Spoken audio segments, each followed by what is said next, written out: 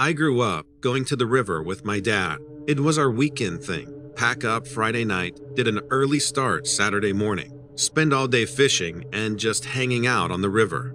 Whatever we caught, we'd have for Sunday supper. When I joined the army, those fishing trips stopped, except for the times I went home on leave. My dad was the traditional kind of outdoorsman. He liked teaching me all the old stories he had heard from his father and grandfather. It wasn't just how to fish.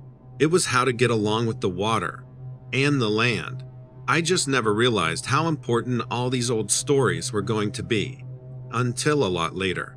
It had been a few years since Dad was able to go fishing with me, but I kept up the tradition. Going out on the boat, feeling the water, fighting the oars as I rowed, because boat motors would scare the fish away, to my favorite fishing spot, feeling how life just slowed down when I was out there. Even if Dad wasn't always with me on these trips, I still liked them. I remember how cool the morning was that morning. The weather wasn't a shocker. It was early fall, not quite the end of fishing season where I live, and the fishing was still good. You just needed to know where the good spots were. Thanks to Dad, I did. So I put out my rowboat and I headed for some of our favorite places. The thing about doing things the old-fashioned way is that you can enjoy the experience more. The sounds of my paddling barely seemed to disturb the early morning mist that was still on the water. I didn't see anyone else taking advantage of the fishing, which surprised me a little. Our area had good hunting and a fishing culture going, and I was used to seeing other people on the river. But then I realized it was the start of hunting season too, and I thought maybe people would be a little more involved with that. I pulled out my spare baseball hat, the one that I use if I'm in the woods during hunting season. Fluorescent orange isn't what you would call a flattering color, but it's what you want to wear if you don't want to be mistaken for a deer or a rabbit. I had plenty of practice getting shot at while I was in the army. I had no intention of catching a bullet after I'd retired. My dad's favorite fishing spot was a ways down the river, around the middle of a bend. It was always a great spot for largemouth bass, but lately we'd been catching catfish there too. That's a problem because catfish are invasive, and once they get big enough, they'll literally eat anything they can catch. My dad had a few stories told by his father of dogs and even children who had been snagged by the river's edge by a big catfish. I'd personally never seen one that big, but I'd seen plenty of videos on YouTube of people who had, and I never wanted to be on the receiving end of a monster catfish. At least, not without my platoon in some serious firepower. The sun was all the way up by the time I made it to Dad's second favorite fishing spot. I was hoping for some decent fishing, and I was prepared to spend at least half the day getting him a good catch. He loved his fish suppers on the weekend. Mom swore it was one of the things that kept him young. I baited my line and dropped it over and waited and waited.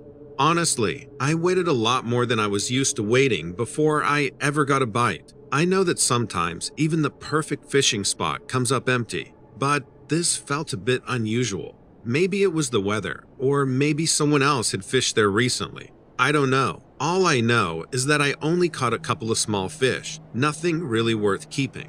On any other weekend, I might have just taken my lousy catch and lived with it. But Dad hadn't been feeling all that great, and I wanted to bring him a good, fresh fish and tell him about my day on the river. So I decided to switch spots.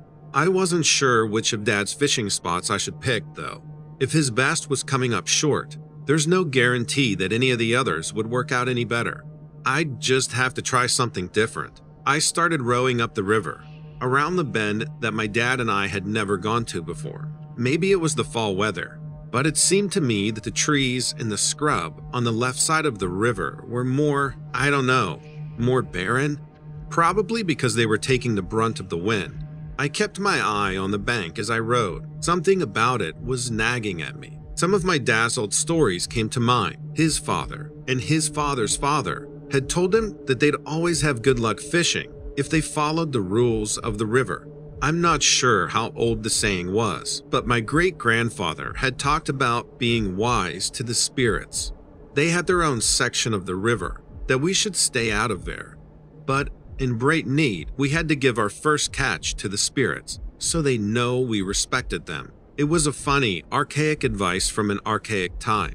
And while I was all for conservation and respecting nature, my fishing luck had been garbage today. And if I finally did manage to catch anything worth keeping, I certainly wasn't planning on dumping it back into the river. I had to admit that the further I got around the river, the cooler the sunlight seemed to be, or the air seemed thicker. It was certainly quieter. I didn't even hear the usual fall insects buzzing around the surface of the water. And maybe it was my imagination, but it almost felt too still, like a storm was about to hit. I'd been a lover of the outdoors for a long time, but I'd never heard a storm hitting at this location at this time of year, so I decided to stick it out. I figured the lack of insects was going to be a good thing, that the fish were going to be hungry. I baited my line with a bit of leftover ham, always a winner when it came to catching anything worth cooking, and tossed it over. And then I waited. It was so quiet that I could hear the slash of the water against the hull of the boat. It was rhythmic and almost soothing. I kind of drifted off into that haze that comes whenever you're fishing alone. It wasn't the same as when I fished the upper part of the river. That had been a comfortable haze. This felt more like I was drunk, maybe drugged. I wasn't really paying attention to much. That's the biggest mistake you can make while you're fishing alone, forgetting that you're alone, that there's nobody there to keep an eye on where the boat is drifting. My eyelids felt heavier and heavier, like I just wanted to close them and sleep, and it was hard to fight that off. But I knew I couldn't sleep, not now, not on an open boat on the river. Just then, there was a tug on my line, and that was enough to wake me up all the way. Whatever was on the hook, it wasn't a throwaway fish, and the way it fought me as I tried to reel it in made me wonder if it wasn't one of those big catfish. I could feel my adrenaline kick in as I fought to land my catch. It took a lot longer than I wanted it to, but I finally saw the ugly face of a catfish breach the surface of the roiled water when I felt something connect, hard, with the other side of the boat. The rowboat, not the most stable platform on a good day, flipped enough that I lost my balance and went headfirst into the water. The shock of the water made my breath punch right out of my chest. I've done my share of slogging through icy water before, but I was wearing fatigues and carrying 50 pounds of gear, and this was harder than that. I wasn't wearing anything other than civilian clothes, but they were incredibly heavy. No, not heavy. I felt things grabbing onto my legs, the back of my shirt. I actually felt thin fingers twist into my shirt just as I got pulled under the water. My training kicked in as the river closed in over my face. I wasn't sure how deep the river was, but I knew I needed to get to the bottom so I could push off. I let myself get dragged down until I felt something solid under my feet, then pushed hard. Whatever I was tangled with got pulled up with me, but I was able to get my head above water again. I flailed in the direction of the rowboat and managed to get my hand on the side. The weight on me intensified, and I got pulled under again, but I refused to let go of the boat. It rocked too much to pull myself up with, and I felt something heavy and cold and slimy slap into my fingers. I fought my way up to the surface for air and only managed to tip the boat enough for the wriggling catfish I caught to fall out and back into the water. It slapped me in the face with its tail as it escaped into the river, but as soon as the fish hit the water, whatever was holding on to me just let go. As soon as they did, I swam back for the boat and struggled to get back into it. The oars had stayed in the oarlocks, and I'm not ashamed to say, I rowed for safety of the other part of the river. As I rowed, I got a good look at what I was leaving behind. There were things on the bank of the river, 5 of them. I don't know what they were. They were skinny and naked, and the only thing more terrifying than the way they were tearing into that big catfish was the face I saw when one of them looked up and watched me go. No nose, huge, glassy black eyes, and a gaping mouth stuffed with a pale chunk of fish. Nothing I'd seen in Afghanistan terrified me as much as these things did. I rowed faster. I didn't want to be anywhere near that part of the river ever again. Once I got home and changed, I almost started to convince myself that I'd dreamed the whole thing, except there were finger-shaped holes in the back of my shirt. I don't know what I saw that day, but I'm also never going back to that section of the river, with or without company. And if I ever fish that river again, I am going to make very sure I give my first catch back to the river. I don't know that I'd be lucky enough to get away a second time.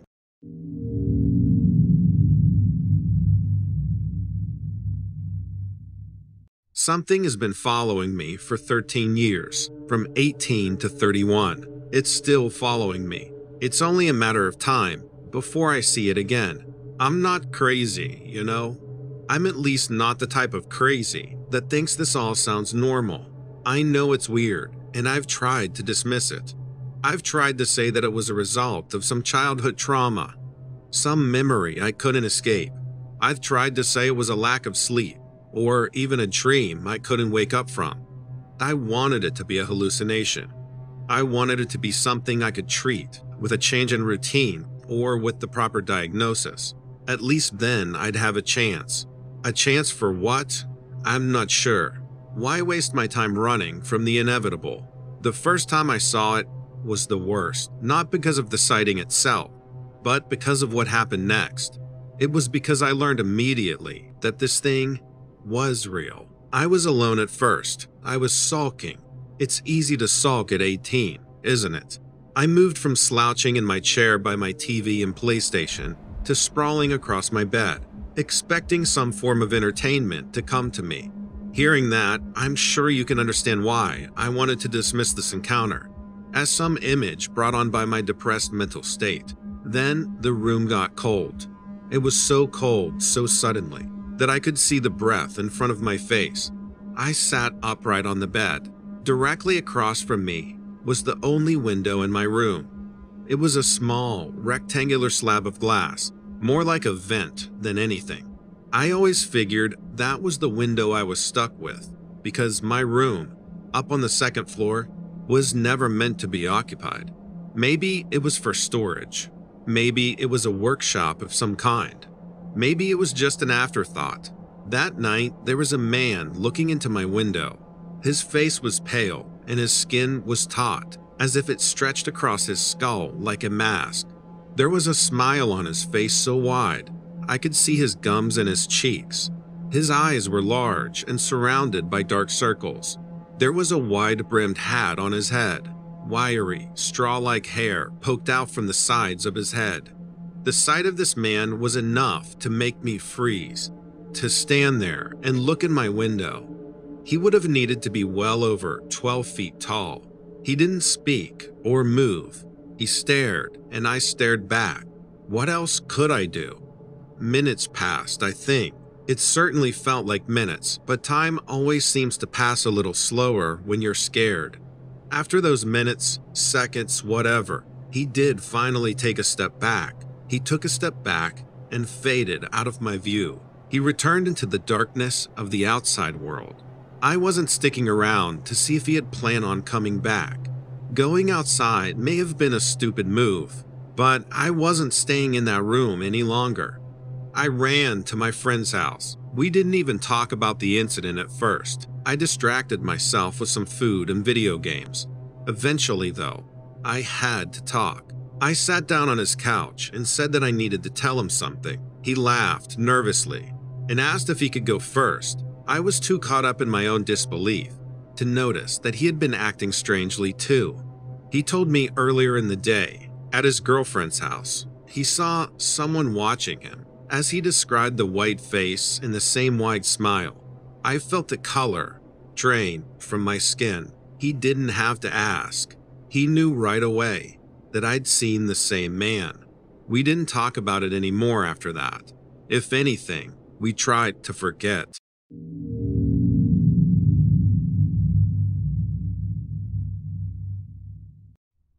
You know what they say about roaches. If you've seen one, it's already too late. You're infested. The one you find on your counter is nothing compared to the dozens running underneath your floorboards and hiding in your cabinets. That's probably true of any infestation, don't you think? Bed bugs, fleas. By the time you see them, you've already lost. Your home is theirs now. And without immediate professional help, you will be theirs too. So what if more than a home gets infested? That's the question that's been haunting me. What if a city, or a state, or even an entire country? Who are the professionals then? I can't stop asking those questions. I need answers. I've seen one, after all. And if I've seen one, there have to be others. I was in Carlsbad Caverns, New Mexico. I was enjoying the occasional hike, and I still find the American Southwest to be beautiful. I don't think I'd go back out there alone, but the scenery is still gorgeous. I was outside of the caverns themselves. This was on the backcountry trail before it flooded. I'm sure that flood is the only reason more people haven't seen them. The creatures. It was midday, maybe a little after 1 p.m. I stopped to take a few pictures of the flora, when a sound further up the trail grabbed my attention. It was a snap. It wasn't the sound of a breaking bone or a snapping branch. It wasn't that ominous, It was just odd. It was like someone had cracked open a crab leg at the buffet table. I looked, saw nothing. There was a short ridge a little further up. I figured an animal had passed underneath it, just out of my sight. Then there was another snap. This one was punctuated by a wet squelching sound. I could easily visualize the man at the table, sweat on his brow and bib on his neck, stuffing his face full of steamed meat, chewing open and loud. But I didn't want to visualize. I didn't want to imagine. I crept closer to that ridge. It must have heard me coming, too. My boots on the sand must have sounded like a jackhammer to this thing. It was already looking up when I found it. It was looking right back at me. Its body was humanoid, gaunt and naked, the thinnest man you've ever saw. His limbs were long enough to make your skin crawl. His face and skin were smooth. It looked hard and reflected the sunlight, as if his body was covered in some sort of translucent shell, an exoskeleton or carapace. I don't know the word. I do know that the creature wasn't happy to see me. Its lips folded back almost mechanically, peeling 1 centimeter at a time. There were no teeth in its mouth. It looked like rows of pointed, hairy fingers, like a spider's jaw. Its eyes were so wide-set and large. It didn't have a nose. I don't think. No ears, no nose. It was rolling a piece of meat between its mouth fingers. I'd interrupt the thing in the middle of its meal. If I wasn't in trouble for stalking it, I certainly was for that. It lunged. It leaped the height of an 8-foot ridge with ease, swiping at my head with one of its long arms. I must have pulled back just in time. I turned around and ran. I was miles away from the nearest human being. I was even further away from my car. But what choice did I have? I kept running. I kept running even when I heard the wings, the electric flutter of beetles' wings, buzzing, like the drone of an airplane. I didn't want to look back. I didn't want to see. I could feel death behind me, and I wasn't brave enough to face it. Maybe if I had, I could describe the creature a little better. Maybe I'd know what it looked like in flight. Maybe I'd know how it disappeared. I tripped, crashed, and rolled onto my back. I brought up my forearms to shield my face from the claws I was certain were coming. I think I screamed, but death didn't come. For a reason I couldn't grasp then. The insect monster had retreated. It had spared me. I cried, and I crawled back into my vehicle. I tried to report the encounter. You can imagine how that went. Even when their eyes went wide with terror, they refused to believe me. I wonder if they'd heard a story like that before. A few weeks later, though, I did hear something interesting. A mother cougar was shot less than a mile from the place I had fallen on the trail. She had given birth nearby and was treating the area as her own. She was scaring tourists, even chased after one unlucky hiker. I wonder if I stumbled into her territory while I was running. I wonder if the creature chasing me knew that, if it knew he'd passed the threshold from his home and into hers. Is that why it turned around? In some bizarre way, had the cougar saved me? I like to think so. It makes sense to me, but it's also another reason for me to worry. If the presence of these natural predators is the only thing keeping the infestation at bay, what happens when those predators are gone? What happens to the mother lion when it is no longer there to protect her territory? Does the infestation creep closer and begin to sink into our worlds? I think what I saw that day was the first roach on the counter. It was the first sign of the things lurking underneath the floorboards of this world. And where there's one, there's many. I wish we could be prepared. I wish there was a trap we could set or an expert we could call. There's no exterminator for a job this big. Sooner rather than later, it's going to be us and the insects. They'll own our home.